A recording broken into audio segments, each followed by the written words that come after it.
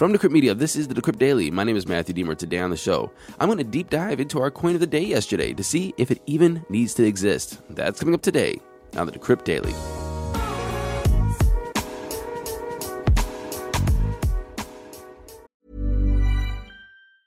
I'm Sandra, and I'm just the professional your small business was looking for. But you didn't hire me because you didn't use LinkedIn Jobs. LinkedIn has professionals you can't find anywhere else, including those who aren't actively looking for a new job, but might be open to the perfect role, like me. In a given month, over 70% of LinkedIn users don't visit other leading job sites. So if you're not looking on LinkedIn, you'll miss out on great candidates like Sandra. Start hiring professionals like a professional. Post your free job on linkedin.com/people today. Good morning, everybody. Welcome to the show. Today is Tuesday, August 16th, 2022. I'm experimenting a little bit today with the show format, and, I experimented last week. I got feedback on that. I took it. I understand. But I'm experimenting with different things. Let me know what you think. And now, to those crypto prices. Here comes the money. Here we go. Money talk. And the time is 9:04 a.m. Eastern Daylight Savings Time. We have Bitcoin sitting at $23,994, down 0.2%. Let's just call it even from yesterday. Ethereum's at $1,891, up 0.3% from yesterday. Tether's number 3, USDC is number 4, and Binance is number 5 at 316. Again, pretty much even from yesterday. Running off the top 10, we have Cardano, XRP, BUSD, Solana, and Doge. And Doge is up 14% from yesterday. Total market cap, we're up 0.4% at $1.15 trillion. We have a BTC dominance of 40% and an ETH dominance of 20%. And I wonder if you guys noticed that I changed my mic settings. And so my voice should sound a little different. I bet nobody's going to notice because it's so minor that only somebody with headphones recording this is going to notice. Anyway, if you do notice, let me know. Matthew at Decrypt.co. And now it's time for Coin of the Day.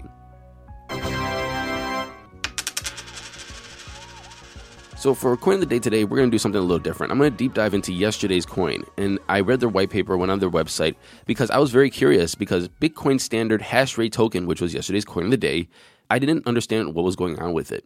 And so I wanted to understand, was this actually a thing that was useful? And my conclusion is that they're making a problem to sell a token.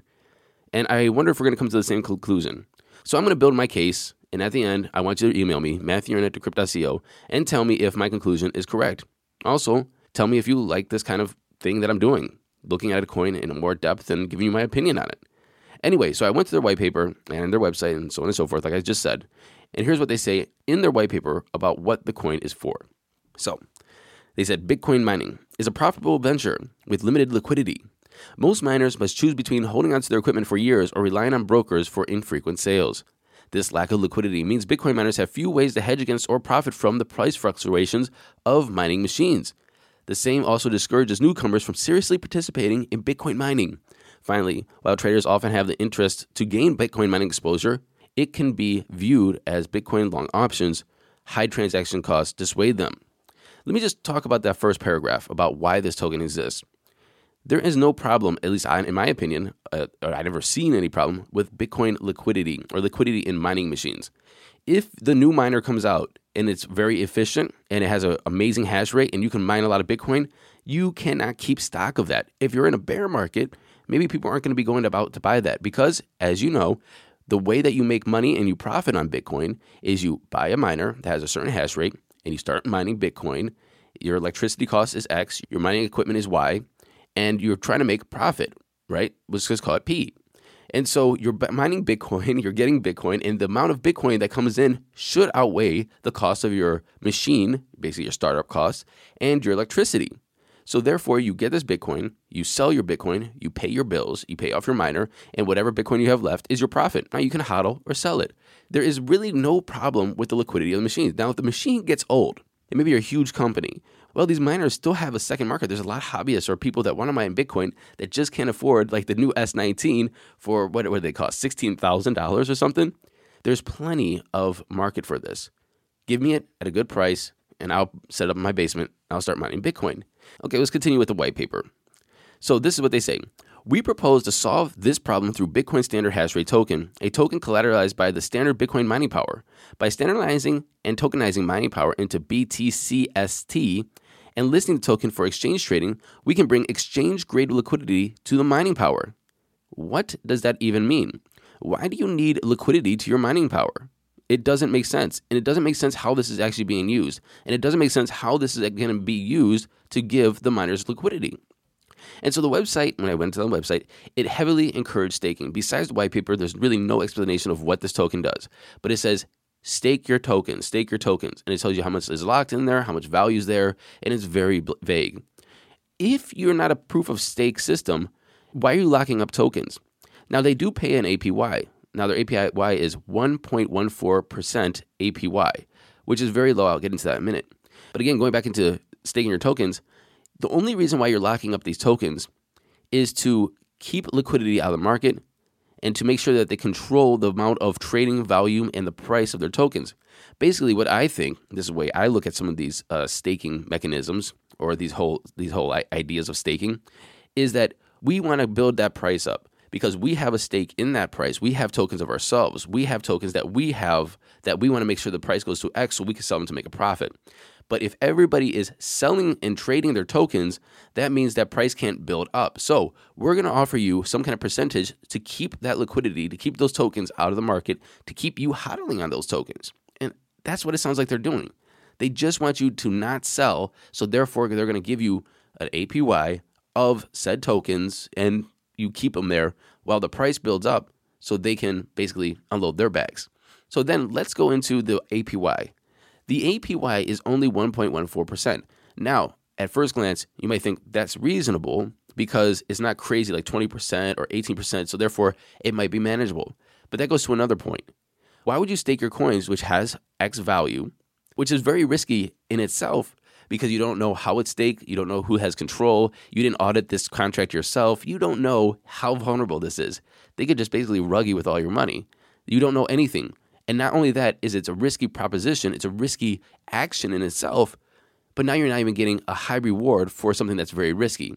Now, if you're getting, 20, 25% APY, again, red flags right there, but you can at least go, okay, I'm going to make that 25% APY over the next 2 months. Hopefully I don't get rugged. Hopefully it doesn't get exploited or hacked, and I'll take it out, and hopefully I get a little bit of extra coin or money or whatever. Fine. I understand why people do that. It's very risky, but this is now not having a reward to the level of risk that you're taking. Anyway, going back to the white paper, I read all through it. Again, I don't understand the structure. If you are a holder or a hodler of this token and you understand it completely, email me because I might be wrong, but I don't think I am. But I read down all the way to their risk disclosure and risk management.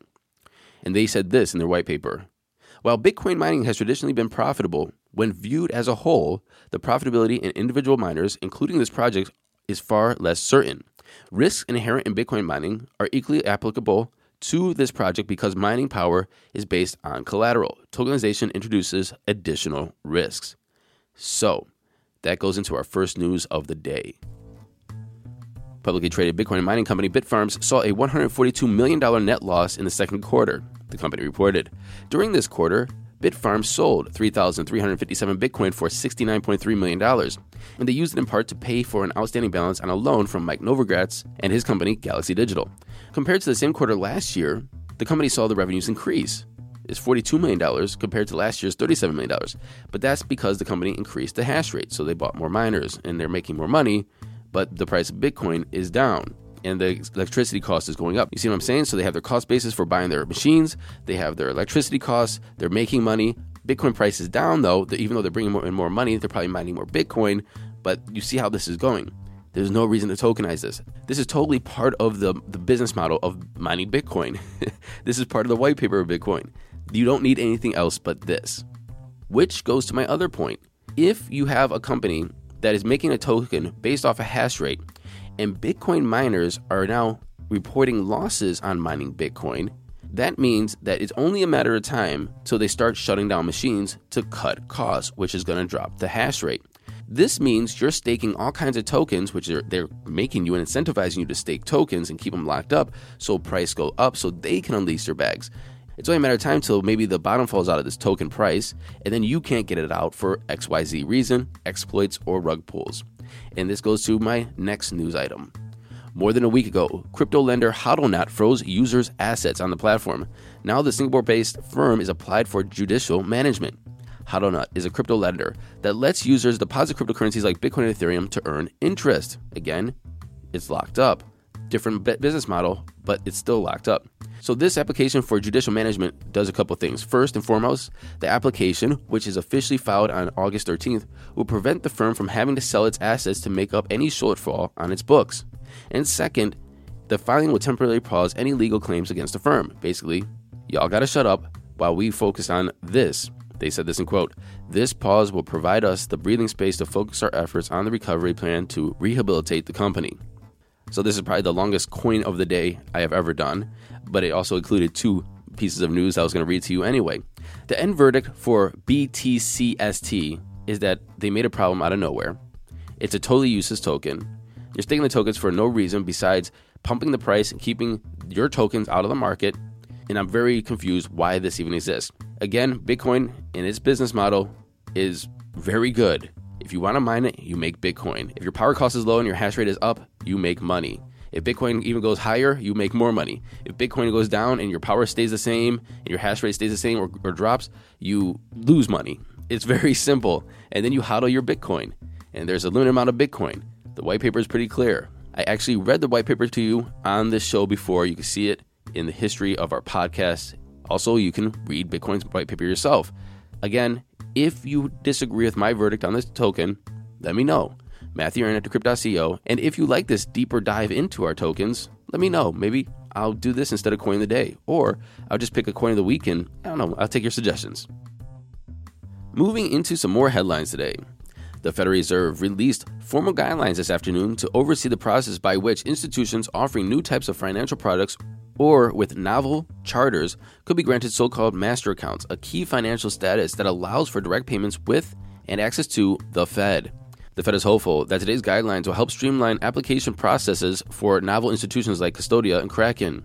They said this in quote, "The new guidelines provide a consistent and transparent process to evaluate requests for Federal Reserve accounts and access to payment services in order to support a safe, inclusive, and innovative payment system." The guidelines set up a tiered framework that organizes applicant institutions based on their apparent risk levels. Tier 1 will consist of federally insured applicants. Tier 2 includes institutions that are not federally insured. And Tier 3 includes institutions that are neither federally insured nor subject to prudential supervision, but rather subject to a supervisory or regulatory framework. So this Tier 3 is where kind of Kraken would probably fit in. The Electronic Frontier Foundation, or the EFF, has joined the chorus of crypto and privacy advocates pushing back against the U.S. Treasury Department's decision to issue sanctions that ban American citizens from using the Tornado Cash coin mixer. The EFF, a digital rights organization, was founded 3 decades ago. The EFF tweeted this. EFF is deeply concerned that the U.S. Treasury Department has included an open-source computer project, Tornado Cash, on its list of sanctioned individuals. Code has been long recognized as speech, so there are clear First Amendment implications whenever the government inhibits the publication of computer code on a public website. This is getting even more interesting. I didn't get anybody's thoughts on this. I would love your thoughts. Matthew Aaron at Decrypt.co. Publicly traded blockchain service company Equinix Limited, or EQOS is the ticker, announced on Monday that it will shut down its cryptocurrency exchange operations, citing falling trading volume and intense market competition with low margins. The exchange will close on August 22nd. That gives customers 1 week to close their derivatives trading positions, after which all trading on the platform will cease. The exchange customers will also be given until 8 a.m. UST on September 14th to withdraw their crypto assets to an external wallet. All withdrawal fees will be waived during this time, the company said. And finally, Galaxy Digital pulls the plug on a $1.2 billion BitGo acquisition, in which BitGo says, "We're going to sue you, Galaxy Digital, for pulling out of this acquisition." And it's seeking $100 million or more in damages from the crypto investment firm. Thank you for listening to this episode of the Decrypt Daily. My name is Matthew Deemer. Don't forget to go to Apple Podcasts, like, subscribe, share, leave us a comment, and if you're on Spotify, smash those 5 stars. Until tomorrow, happy hodling, everyone.